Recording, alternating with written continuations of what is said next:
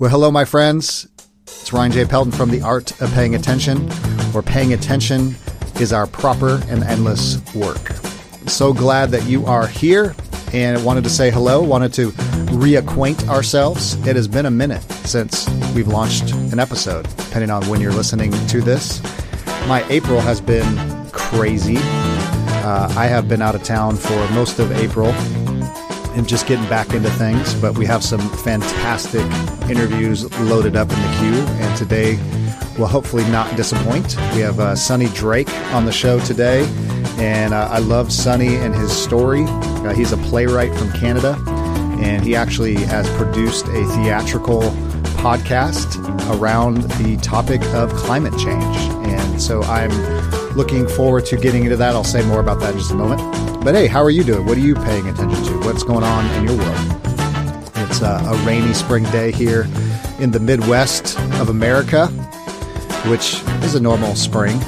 Rainy, dreary, could be warm, could be cool, could be snowing, could be who knows what. But we're here, we're alive, and I've been paying attention to a lot of things. And one of those things is actually kind of inspired by my conversation with Sonny Drake and the power of art, the power of storytelling, the power of making films and podcasts and painting things and writing books and beauty and goodness, that in times where life feels hard and times where it feels like overwhelming, feels, how do we keep going? You feel down. There's something about art. There's something about expression. There's something about words that you need to hear. Well-written words, beautiful words in a book or a poem that just do something to us. And I think it's so easy to pay attention to what is not working and what is not right or what is falling apart. And also, as we'll hear from Sonny too, is just the use of humor. There's something beautiful. There's good medicine in a cheerful heart, as the Proverbs say. There's something good about laughter. There's something good about reminding ourselves that there is hope and that there is more going on than we realize. And sometimes art has to do that. A comedian, a film, a piece of art, a piece of poetry. I've been reading a lot of poetry more these last few years, and just sometimes it's just a line, it's just a phrase, it's just a word, and it feels like that word or that phrase is your word that you need to hear, that you need to carry around for a while, and that's the power of art. But it's also our call is to pay attention to these things. It's easy to have our attention be so wrapped up in what is broken, what is wrong, what is hurting, and it's not to ignore those things by any means, but to say, what is our attention span, and to ask ourselves. I've had a counselor and a spiritual director tell me many times, pay attention to what you're paying attention to. You know, what is that thing that you have to do, or that conversation you need to have, or that thing you need to make. Like, what are you paying attention to? Pay attention to what you're paying attention to, and it can reveal a lot of things. It can reveal what we're getting obsessed with or anxious over, or maybe unhealthy ways. And maybe we're paying attention to too many things that aren't worth our attention. Maybe social media's got a hold on us and you're down that rabbit hole. So maybe it's shifting our attention to something else. So pay attention to what you're paying attention to. Well, my friends, it's so good to be back with you and to talk with Sonny Drake and to hear how art can be used to talk about big social issues and a big issue that affects us all, like climate change. And so I hope you enjoy our conversation. I think you're going to just enjoy Sonny and his perspective and his passion and his unique story. And also just want to say, hey, if you are been tracking with us for a while, I just want to encourage you, if you jump over to the Substack, all this will be in the show notes, but if you jump over to the Substack and sign up for the newsletter, I send out a newsletter every Friday, just things that I'm paying attention to. And I love for you to interact with that. Love for you to comment on that. Love to hear more what you're interacting with, what you're paying attention to, what you're looking at. So hopefully that'll encourage you. It'll give you all the latest updates on what's going on the podcast and everything else. And I hope you're doing well. Hope life's good. Hope you're feeling hopeful and joyful. Hope you're making something beautiful in the world. And I will see you on the other side.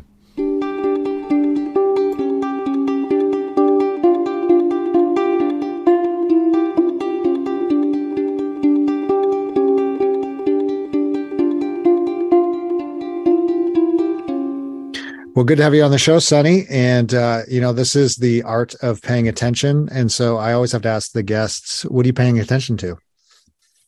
Yeah, which is such a great question. I have been actually doing the mindfulness-based stress reduction course, which is all about kind of trying to figure out what am I paying attention to and what's going on in my body and everything, and specifically in relation to stress. And something I've been noticing is that my attention kind of, if I sort of rate things on a stress scale from a little bit stressful to medium stressful to very stressful, bizarrely, my attention actually goes to the things that are a little bit stressful or maybe medium stressful, unless the things that are very stressful have an extremely pressing thing like, okay, there's a hurricane approaching. Those larger stress things sometimes kind of just get sort of shoved into the background because they're often the things that are like, very difficult to also address. Like it's really easy to pay attention to the minor stress of I'm running out of clean socks, or even the medium stress of like, okay, I've got this really major deadline going on. But then what I'm really stressed about is, the state of the planet and where we're at, and the climate crisis. And it's so easy to just let that slide off my radar of attention. And in fact, I notice like constantly, I'm on every kind of second climate newsletter and I open my inbox every morning and I just glide straight past them, even though it's the thing that I am most stressed about. So I thought that was just a kind of, an interesting thing for myself to kind of look at addressing. And in fact, is really the entire reason that I'm working on this theater project, Climate Change and Other Small Talk too. Yeah, and I really look forward to jumping in and hearing more about that. So yeah, thanks for sharing that, because I think that's some of the big themes in your life right now. Obviously, you're paying attention to big global crises that we all are affected by. And so, Sonny, those that are listening, you're a playwright in Canada, I believe. You're doing a web series, you got a podcast going, you got all kinds of things going. So a lot of good things to share. And looking forward to talking to you because it seems of late, I've been talking to a lot of people that are trying to address big social issues, whether climate change or politics or viruses or pandemics but one of the themes that I've been noticing is through storytelling, through art, through creativity, not just here's the facts, here's the data, but what are different mediums that can kind of inspire people, move people to action, help them think about these things, help them join the conversation, but doing it kind of in a storytelling backdoor way, which I find really fascinating because I think it's not that, we need more facts or data, but we need to, how do we engage in maybe different creative ways? So before we get into all that, why don't we talk a little bit about just you, like kind of where you came from? How'd you get into kind of creative work and artistic work and climate change? Yeah. Tell us a little bit about your story.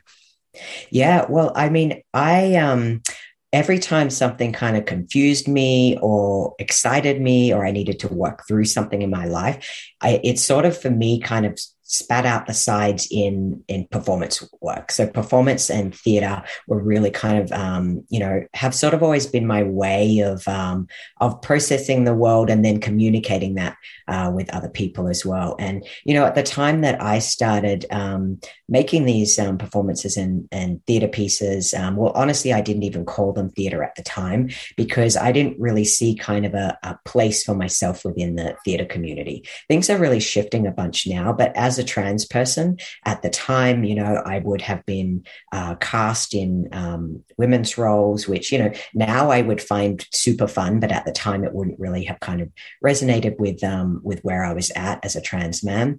And so I really kind of like my way into theater then was just making work and keeping on putting it on. And, I didn't go to theater school, but I, kind of built enough of a body of work that then I started getting kind of institutional support and institutional buy-in and, did a bunch of kind of studies in a less formal way to get to where I am today. Yeah. So what, my wife actually is Canadian. And so, she spent her younger years in Canada, in a more Ontario, part of Canada. But what is kind of the, I'm curious about like the school systems and, getting into like high school theater or drama or any of that? Like, Yeah. are there opportunities like as you were growing up to do those kinds of things? Were your family, artistic? Were they into theater? Like, how did you kind of get the bug? Like, where did that Yeah. all kind Yeah. of start? Yeah. Well, yeah. Well, I actually grew up in Australia. I've been in Canada for the last 12 years. Okay. But yeah, growing up in Australia, I mean, I came from a very sporty family. And kind of in my upbringing, you were either kind of sporty or you were artsy. And I grew up so my family like certainly kind of encouraged, and I also was very sporty myself. So I did kind of manage to bridge that divide of sports and arts. But yeah, my family kind of weren't particularly arty themselves, but they certainly always kind of encouraged and supported my, dabbling in kind of different performance stuff. And then, yeah, as I mentioned, I kind of found a different pathway into professional theater than, via institutions. Mm-hmm. So sorry for misunderstanding. I guess you've been in Canada for a while, but weren't born and raised there. But in the Australian, Yeah. a part of the world, Australia, I should say. What's the art scene there? Like, is it similar to Canada, America? Is it different? Like, is it big, small? Kind of. I know it's not as many people, but Yeah. It's definitely sort of there's lots of really amazing and interesting stuff going on in Australia. I find if I had to compare to Canada, I mean, it's difficult to kind of say Australia versus Canada because there's so many different kind of places. Like, for example, art coming out of Montreal or Quebec is very different than art coming out of Toronto. But in terms of sort of art in Toronto, I would say a big art in Australia, there's often sort of a lot more of a kind of leaning towards physical, circusy, dance, not entirely. I mean, there's all types of kind of art, experimental art, theater like plays, etc. So yeah, a really wide range of stuff going on. Something that definitely kind of I find quite unique about the theater scene and art scenes in Australia, because, it's such a giant continent that is kind of so far away from many other places. It means that Aussies are very focused on touring work, whether that's touring within Australia, because, maybe the audience sizes in your own city aren't enough to sustain, kind of a longer run of a show. So touring within Australia, but then also touring overseas. So I really kind of learnt then, it's literally from day one of a project conception for me that I start thinking about, okay, well, how would this sit in other places? Do I want this to tour? What type of venues? And that's on day one. I'm having that conversation with my designers as well is, how and where is this going to have a further life? And when I moved to Toronto, I found really not how Torontonians thought about work at all. They really very much thought about, right, my Toronto run and Toronto, which Toronto is fantastic. It was just a different way of kind of approaching work from the beginning. Yeah. So tell me a little bit. So how did you end up making the shift from Australia to Toronto? Did your whole family move, or were you this was your own adventure? No. Or? Yeah, no, I moved for love. So my partner is Canadian, and I met her in Australia, and it's now 14 years later. And yeah, so, I moved for love, which is, Yep, a great reason. Yeah, she's awesome. Usually what happens. And tell me, I know my aunt goes up to Toronto quite a bit. She's in Michigan area, so she's pretty far north and from me in the States. And she does the Stratford, the Shakespeare in the park in the summer. Have you been part of that? I heard it's pretty amazing. Yeah. So I actually had a show. Oh, do you mean in Toronto, or do you mean the actual Stratford Festival in Stratford? Yeah, I'm sorry, I said that wrong, but in Toronto, the Shakespeare, I think it's like in the summer. Okay, yeah, big event. Yep. There's in High Park. Yeah, there's I haven't been involved with that per se, but the companies that run that are really great. And I thought you were talking about the Stratford Festival, which is a couple hours outside of Toronto, and it's actually Canada's largest theater and largest theater festival. There's like a couple of hundred year-round staff. It's like, it's a giant company. And I had one of my shows premiere there last year, which was just so much fun to get to do a show with that level of resources. And yeah, it was a really great ride. That's fantastic. So it seems, Sunny, it's you're been influenced by so many different cultures because you grew up in one place, moved to another, experienced different, art scenes in different places. So that's obviously, you're thinking about global, when I make this thing, how does it land with other audiences and cultures and things? I think that's really smart. It seems like you have a lot of different mediums you're using. I mean, you're podcasting, video, live, play work, all that. Yeah. So talk us through a little bit, just kind of your inroads into these different mediums. I mean, is this kind of been a thought out thing, or is it just kind of project to project? I mean, are you thinking audience? How are you kind of, just because you're dabbling in so many different mediums, which I think is really cool. Yeah. Well, I'm definitely, I've always been obsessed with how to get the content that I'm exploring to be reflected in both the form and the style of the work. So then I choose both a form and a style that that helps to kind of already speak to some of the content that I want to. I also kind of shifted forms a little, or not shifted, but expanded during the pandemic, when suddenly overnight, we couldn't do live theater for a whole chunk of time. And I decided sort of early on in the pandemic, okay, if I'm going to do digital work, I want it to be true adaptations into those, or true creations in those digital forms, rather than sort of like filming a live theater piece or audio taping a live theater piece. So, creating and Climate Change and Other Small Talk was created from scratch with in mind, we're going to be listening to these audio dramas. So, really working with each of the playwrights to go, okay, how, I've heard radio dramas described as it's like a movie for your ears. So how are we going to use sound to bring people into these rich worlds? And it's actually quite amazing what you can kind of evoke with just sound, and the ways that you can kind of play with the audience's imagination and ask them to get on board. And then, using kind of sounds to, they have to kind of fill in the blanks, and they're kind of, visualizing and imagining what these worlds are like based on these sounds. So that's been a really, really fun, kind of expansion of my work. And something I think stylistically that often ties the work together, though, is across most mediums, I tend to use some form of satire or humor or absurdity to explore, like, difficult topics and difficult themes. And, and for me, that's really goes back to an early creative influence of mine, which is 90s Australian cinema. Muriel's Wedding, The Castle, Strictly Ballroom, that really kind of uses dials up the kind of reality, uses this satire to kind of take us from moments that are ridiculous and hilarious and as if that would ever happen, but kind of able to sort of, find a kind of truth in dialing things up. And we go from, something that's hilarious to something that could actually be really quite difficult to sit with. But I really find that if we can ease audiences in using humor, they will just go so much further into the content.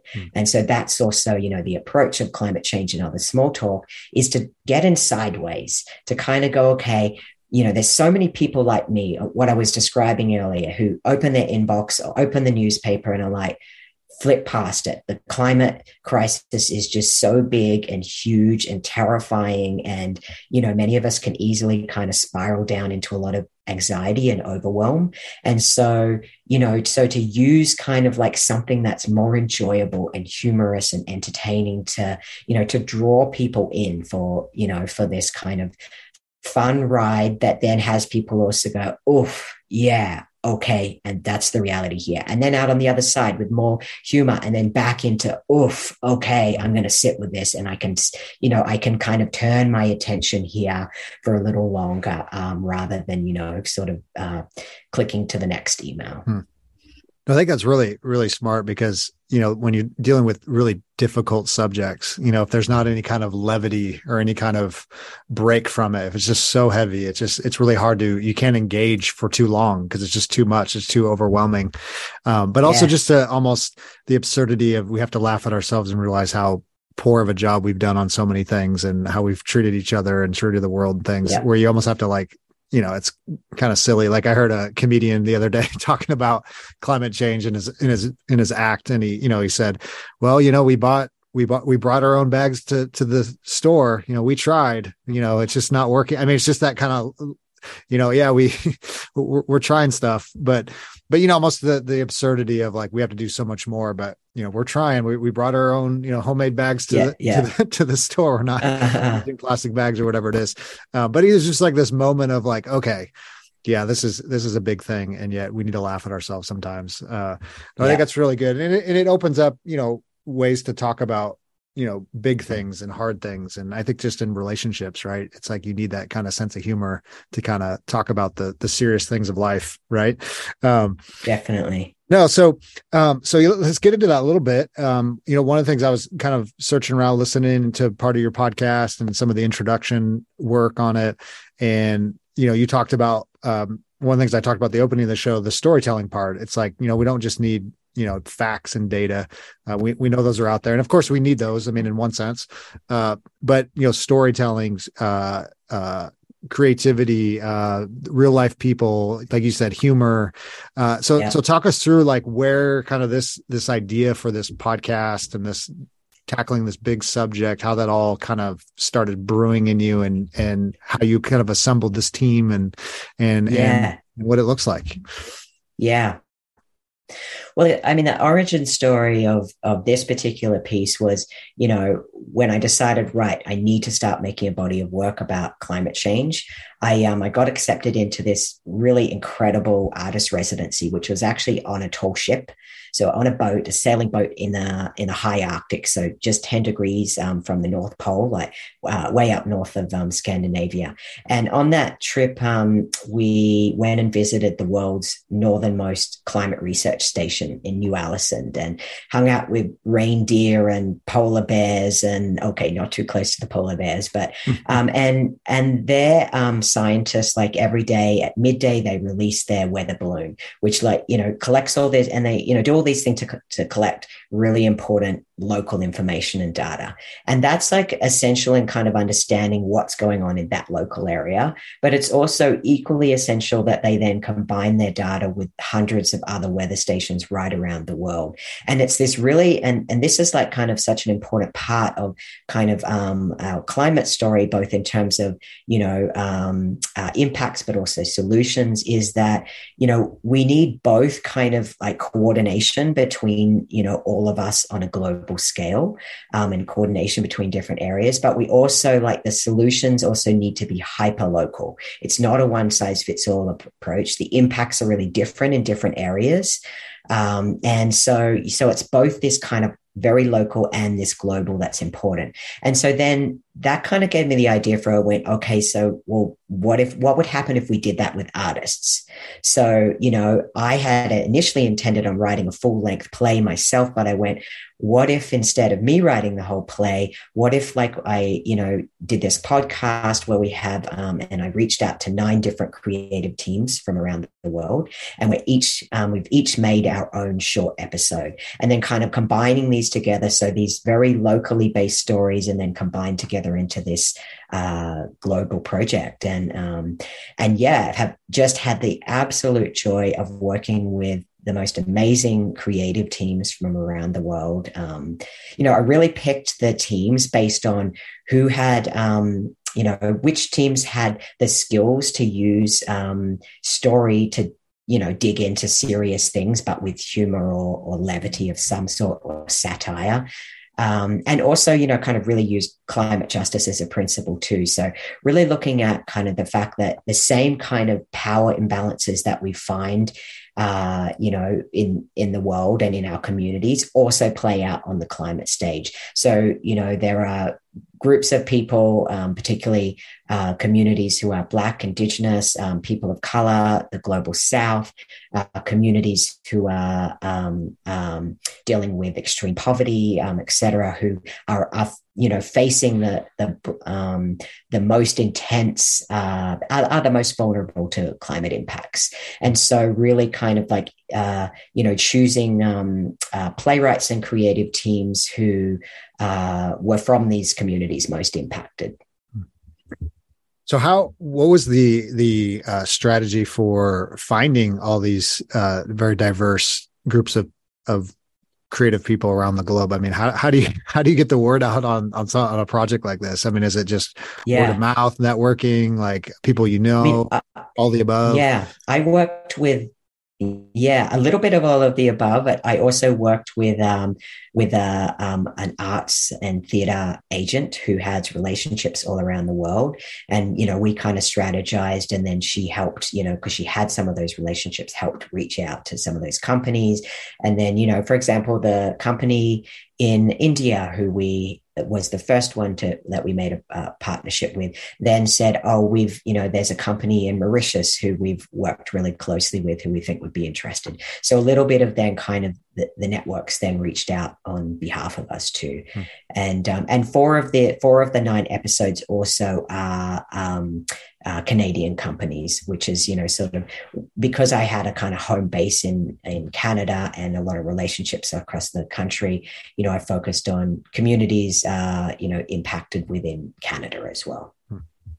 So talk us about the creation of like each episode or the kind of the broad vision for the podcast. I mean, you're obviously going to these folks in India and Canada and other places, sharing the vision. Here's what I'm thinking about. Here's what, we're trying to put together.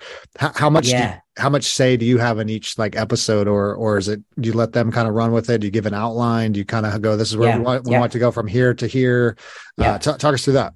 Yeah. I set some particular parameters, and then within those parameters, I went, go, do your thing. And then folks showed me a drafts, and I would kind of, some episodes I was more involved with than others, where that was, sort of either welcome, or whether I felt like there was something in that episode that I was like, would you be open to kind of exploring this aspect a little more so that it helps sit within this series? And the kind of the loose parameters were, it needed to be something in the realm of either satire or having a humorous element. Not necessarily laugh out loud comedy, but kind of some form of levity within the seriousness as well. And secondly, that obviously it's created with audio drama in mind from the start. It's not going to be a live play. It's, it has to be this sonic world, these stories that are being told like, in the days of kind of before TV, of a family sitting around the radio listening to a story, or sitting around the campfire telling a story. And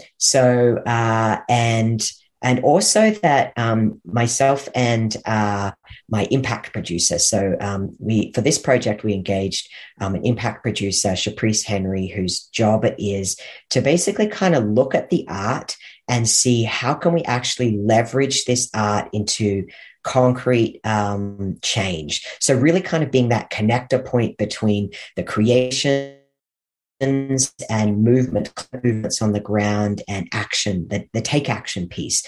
Because often I sort of find that, okay, as theatre people, we do this, if we do our work well, then we've taken the audience through this experience and gotten them to feel all of these things and, maybe open up different ways of seeing the world. And then we leave them with having all this energy and awakenings and kind of things going on, and then we just send them out of the theater and they go off into their everyday life, and maybe for a day or two they're all fired up, but without actually kind of giving people an outlet or a way to kind of continue on that journey, we're sort of losing a bunch of that momentum.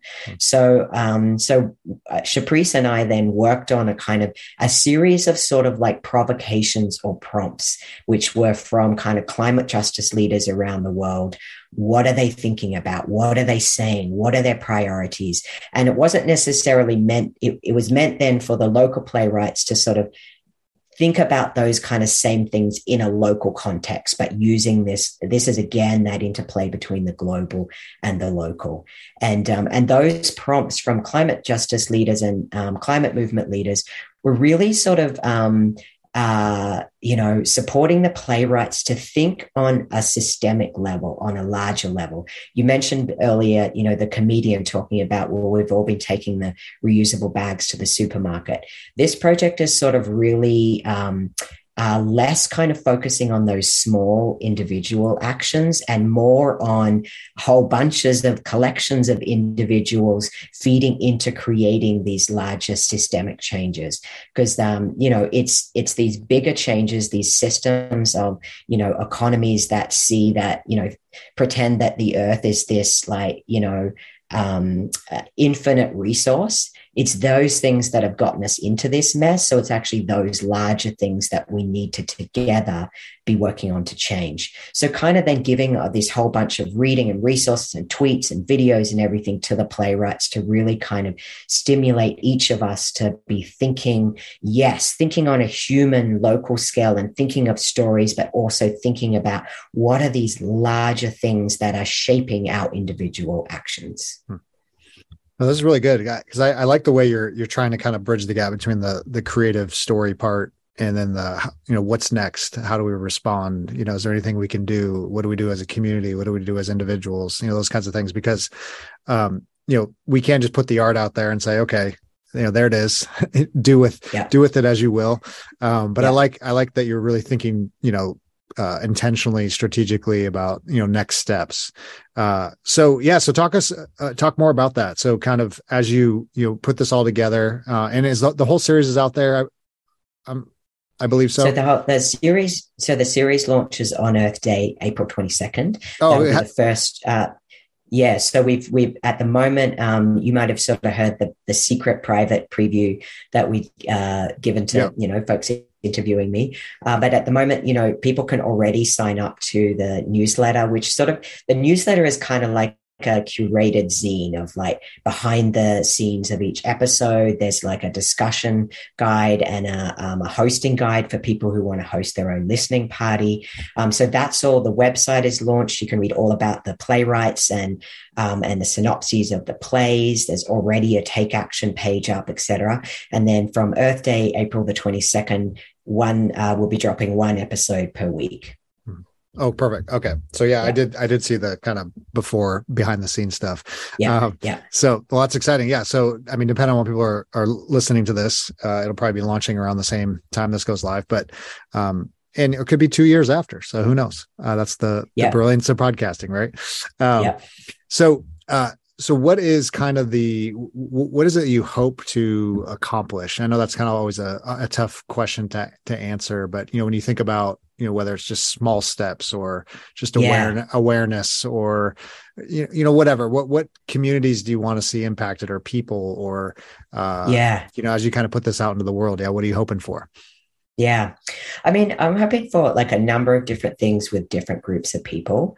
I really hope to, honestly, I don't believe in kind of the idea of preaching to the choir, preaching to the converted. I think that there are a lot of people who are quote unquote converted, as in, most people now recognize and acknowledge there is a massive global scale problem that is extremely dire and that is human made.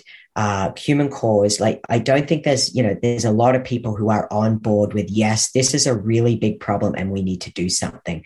I aimed with this series to kind of give folks who care about these issues, give them both an enjoyable experience, but also a way, a nourishing way into climate movements. So I hope that, through this project, people will engage and listen rather than kind of, flicking the TV channel, like actually engage deeply and then, visit the Take Action site and get involved with, sign the petitions, join the local climate group, start organizing your own something or other, read up and get informed. But more than that, then start actually doing something, even if sometimes we don't quite know if we're doing the right thing.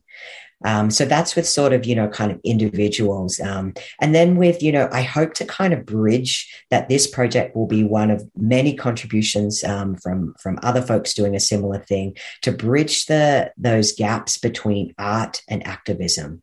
We find often there's this, as I was saying before, this brilliant art that's made that then leaves audiences without anywhere to sort of go from there. And similarly, there are incredible movement folks and organizers and activists doing really important on the ground work who could, be engaging people with a wider range of tools through using arts and creativity.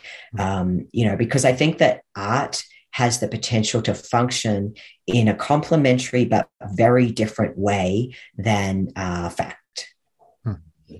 No, I think you're right. I think that's the whole storytelling part. I think because we're all, we're really wired to be storytellers. We tell stories. When you come home from work and you talk to your, partner, or your special friend or whoever, you tell a story. You don't go, here's the facts. Here's what happened today at 3 o'clock. It's exactly. I encountered this person and, whatever.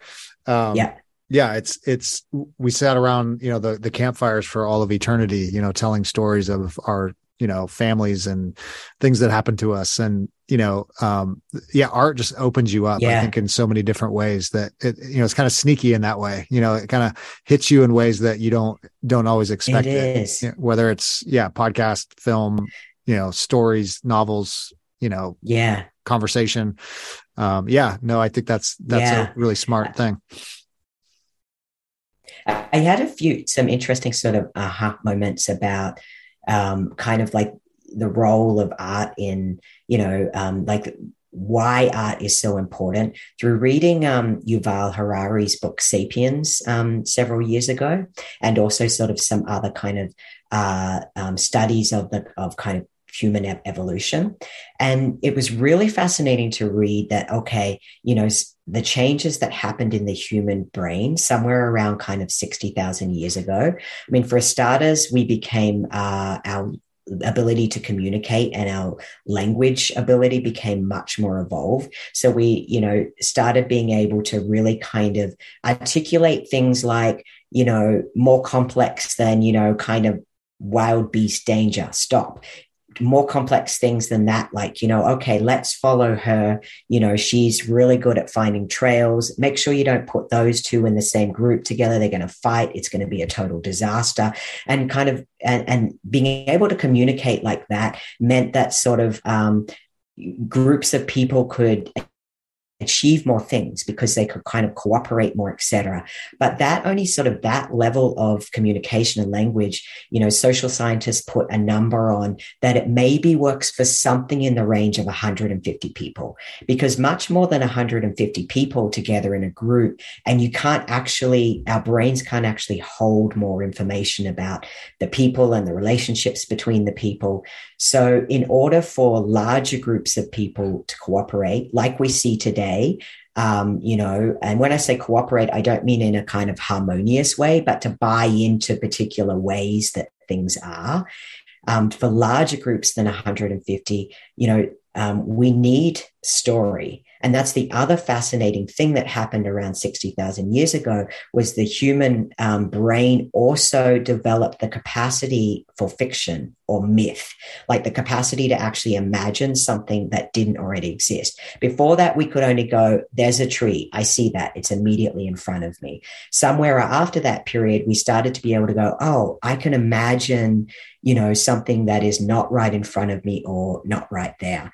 And so now, fast forward all these many, many years later, and now I can literally walk into a store with a piece of plastic or a piece of paper, hand it over, and I get given food in exchange, like money or credit cards. Like there is nothing real about the money or credit cards or innate that says I should therefore be able to be given, an apple in exchange for this piece of paper. That's a story that we've invented. That's a fiction.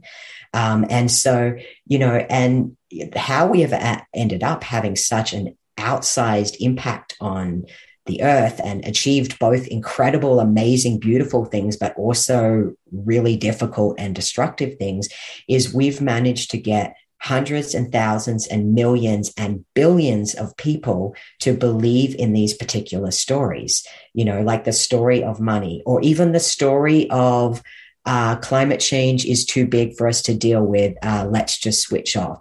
Or the story of, in some groups of people, the story of climate change is not real. I mean, not many people actually kind of believe that anymore. That's been very sort of debunked. But the point being, like, it's these larger stories that we've created that actually enroll hundreds of thousands of people in making them a reality. Mm-hmm. So then the role of the artist is actually quite profound. It's like, if we can work with this kind of very human impulse towards imagining things, telling things, and then making them happen, then, it's pretty profound to then work with, okay, what are the stories that we're telling ourselves? What are the stories that we could tell ourselves and enroll each other in?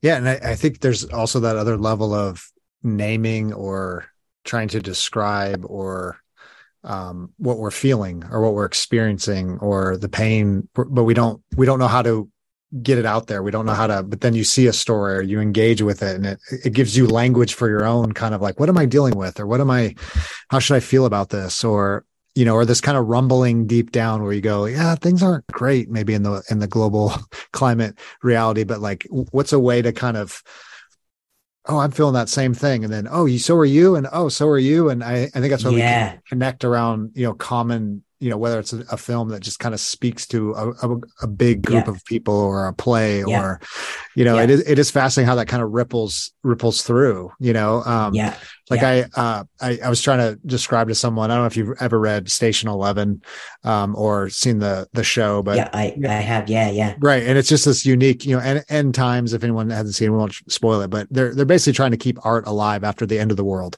And, why would this group of people try to keep Shakespeare going? And why would they, waste their time? And you realize though, but this is what art does. We lose something when we lose these stories, or we stop making sense of ourselves, because in those stories are ourselves. And in those stories are, I just was recently in Stratford, actually in Europe, and went to a Shakespeare King, was it King Henry the Third? Is it third? Yeah. The Shakespeare play. And, and you see the story and you go, this is very relevant till today. This is what can happen when power corrupts. This is what can happen when we, think that the whole world revolves around us and our own power and our own, control. But you see yourself in that. Like, I could end up there in a small scale. I could, go there. That's what good stories do. That's what they draw out something, and they force us to deal with how things really are, and they do it in a healthy kind of backdoor way too. Like you said, like trying to use humor, trying to use podcasts, or trying to use, where it's not as, here's the facts, just believe the facts. And, that rarely gets people that excited, to read something and go, oh, that's probably a problem, Yeah. And really, like you said, sort of touching on these kind of themes that can often be timeless and, really resonate with ourselves. And I would say also kind of really touching on and drawing out values. And I think that actually, we are sort of made to be more divided than we really actually are or need to be. I think that like a lot of people have, more in common on a values level than what we often sort of realize. And what something, politically that, I've heard people talking about and been really noticing is the ways that, for example, the right are really much more effective at the moment of tapping into values, but then manipulating and using those values to kind of create divisions that actually don't need to be there. And we're really seeing this kind of play out, for example, in the moment in the US and also beyond around, the anti-trans hysteria that's being whipped up, where I don't think that most people hate or fear or really have, an opinion either way about trans folks. but the right has really kind of cottoned on and gone, oh, we can tap into like people's value, which is keeping our families safe.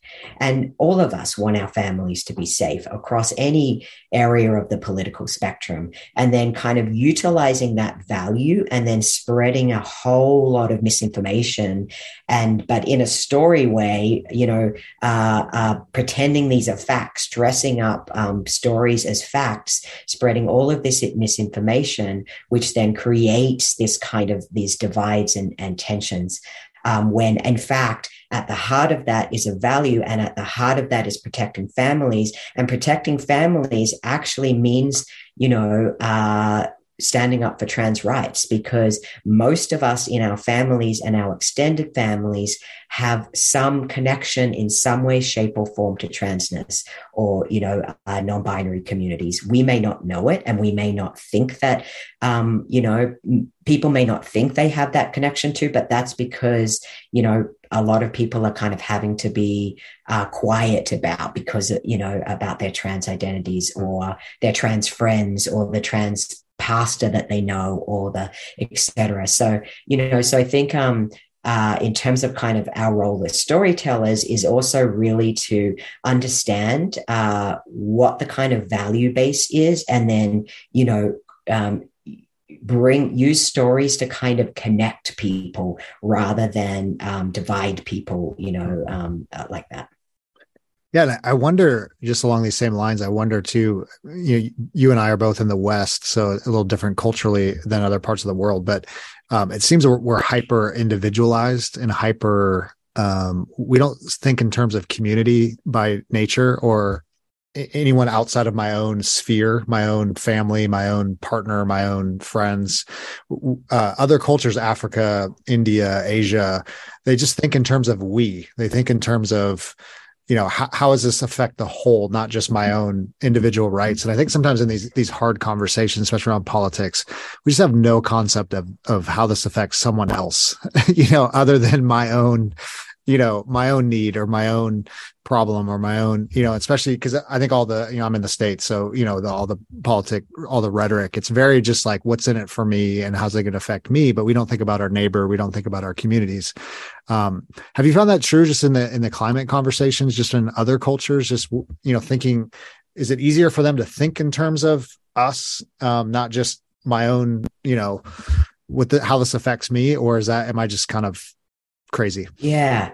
I mean, I think that's certainly something that I've really learned from Indigenous cultures all around the world as well, is that sort of real relationship both between, people within community, and also a very different relationship than what I grew up with to land, to, earth and land, and, sort of extending that relationship beyond me and my nuclear family to also considering my family is also birds and trees and all of the other things that make up this ecosystem, that if we, harm and damage those things, that's going to like eventually collapse in on my little nuclear family as well.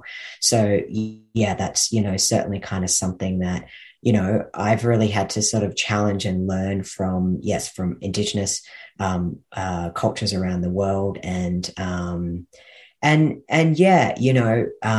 also just kind of getting present to, to the ways that has been created in me and created in my, there's nothing sort of inherent about that individualized kind of way of seeing things. That's something that has been manufactured and created. And so that's kind of the good news, is like, if that's been manufactured and created, then we can create something different and, lift up Indigenous knowledges and ways of doing things.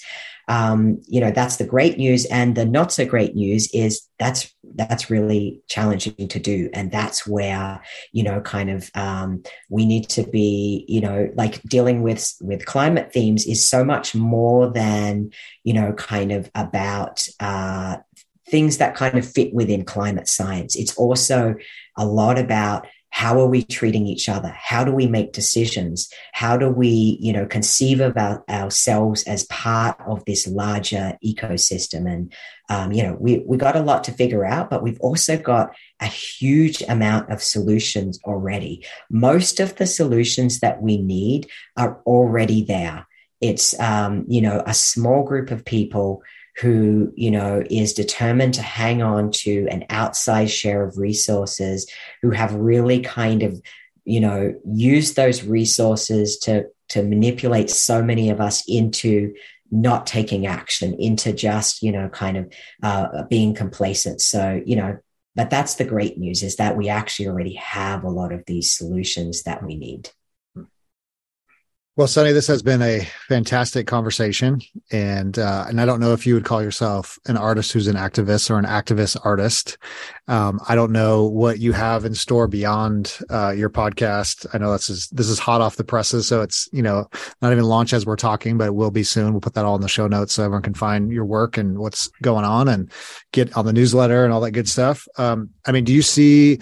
Are you hoping to do more projects like this? To raise, awareness on different subjects or climate and just different mediums, just keep kind of going down that, and I hate asking this question when something's so new and you're just kind of getting it out. You're like, I just need a nap right now. So, especially, I think things are new. So, but yeah, what's kind of naps would be nice too. Yeah, naps would be good. Right. But I'm also, I'm already sort of conceiving my next, climate related work, and two of my other theater pieces as well, Men Express Their Feelings and Every Little Nookie, both comedies, I'm currently adapting into TV pilots. So nice. Kind of really expanding into TV writing as well. Okay.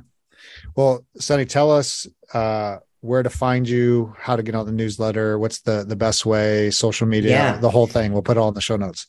Yeah. Well, so particularly, this project, Climate Change and Other Small Talk, if you, that's the website address, climatechangeandothersmalltalk.com, Climate Change, AND, othersmalltalk.com.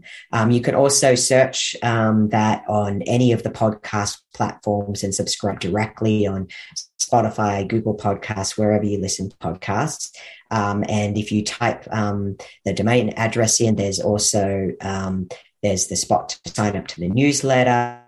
There's, all sorts of things like how to host your own listening party. There's behind the scenes with the creative teams. There's a take action page. And then there's also a link to my broader website, which has a bunch of my other projects on it as well. Well, Sonny, this is so great, and I'm so thankful to have you on the show. And it's been great. Thanks, Ryan. Yeah, and I really think the work you're doing is important, and I think you really helped a lot of people just to think through art and activism and big issues, and not to be scared of those things. But we all can play our part. And and all the best, man. And I look forward to sharing this with the world. Thanks so much for having me on the podcast, Ryan. You bet. Well, there you have it, my friends. Sonny Drake. I will put his website in the show notes, and you can go find his podcast, the things that he's making, the things that he's doing. I really hope you enjoyed that conversation. One of the things that I'm convinced of more and more is that just how art can speak to truth, can speak to issues. Humor can speak to those things too, but there's just different ways that we can get big messages, big ideas, big conversations, get big conversations going. And I think a lot of times it's art that does that. When we sit with art, when we see a painting, or we hear a podcast, or we read a book or watch a film, it kind of begins that conversation. And Sonny really believes that art can do that and have us have those bigger conversations around big issues. So thank you, Sonny, for coming on the show. And before we go, hey, if you get a chance and you enjoy this podcast and you've been tracking with us for a while, tell your friends. Word of mouth still works. Also, one way to get the word out and one way to get the show out into the world and into more ears is leave a rating or review wherever you listen to your podcast. It really helps us out a lot. And as I said earlier, hey, jump on the newsletter, the Substack. I got essays on there, podcasts, and I also do a weekly newsletter, 7 things I'm paying attention to. So get on that list, stay updated on all the latest. And if you have anyone that you want me to talk to, if you have anyone you want me to interview, any creative person doing great work in the world, doing interesting things, anyone that you think pays attention to some important things, please send them my way. Send me an email. You can reach me through the Substack, not hard to find, and I will track them down, and we'll do a little chitty chat. How about that? So I really appreciate it. Thanks for listening in. Thank you for coming along for the ride. And before I go make some beautiful art with your life. And I will talk to you real soon.